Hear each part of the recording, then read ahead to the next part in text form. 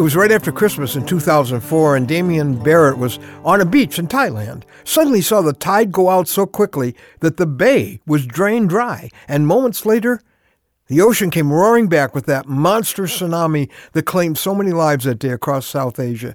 A massive wave swept Damien into the shopping area and then into a store, which then started filling with water. He was carried to the ceiling by that rising water. He was sure he was going to die there until the water actually pushed him through a gap in the roof. But any relief that he felt, that didn't last long. Now he was being sucked out to sea, where he would stand no chance. And then the tide slammed him into the trunk of a large tree, a massive tree that could withstand even the force of the tsunami. As vehicles and appliances and all kinds of debris swept past him, he hung onto that tree with everything he had. Well, I'm Ron Hutchcraft, and I want to have a word with you today about how to know you're ready for eternity. That man lived to tell his story because of a tree that stood between him and certain death. For 2,000 years, a tree has been saving the lives of people who would otherwise have no chance. I'm one of them. That tree has stood between them and the deadly tide of eternal judgment that awaits on the other side of this life.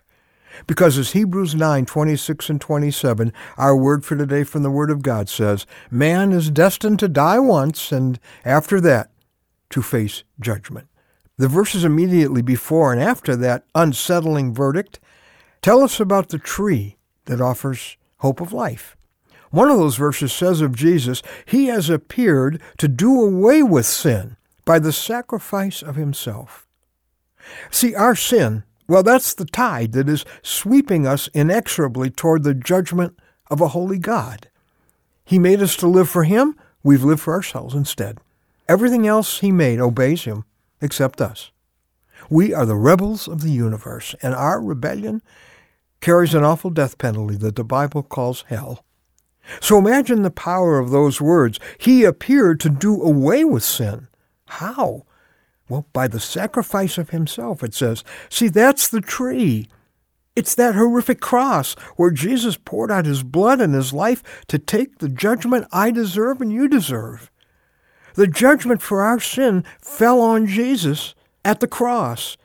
A tree is what stands between you and the penalty of your sin, no matter how good you are, no matter how religious you are, because no amount of good can satisfy a holy God or pay a death penalty. All our spiritual efforts are no match for the size of the wave of God's judgment. So our only hope is clinging to the tree where God's judgment fell on his Son. Or more importantly, to cling to the one who died on that tree, which means abandoning all other hopes, our pride, our self-reliance, and realizing we are as desperate and as helpless as a man being swept out to sea. And then clinging to the one whose death on that tree for us is literally our only hope, your only hope. Have you ever told him that? Have you ever said, Jesus, I'm lost without you, but I'm ready to turn from my sin and I'm ready to hold on to you with all the faith I've got?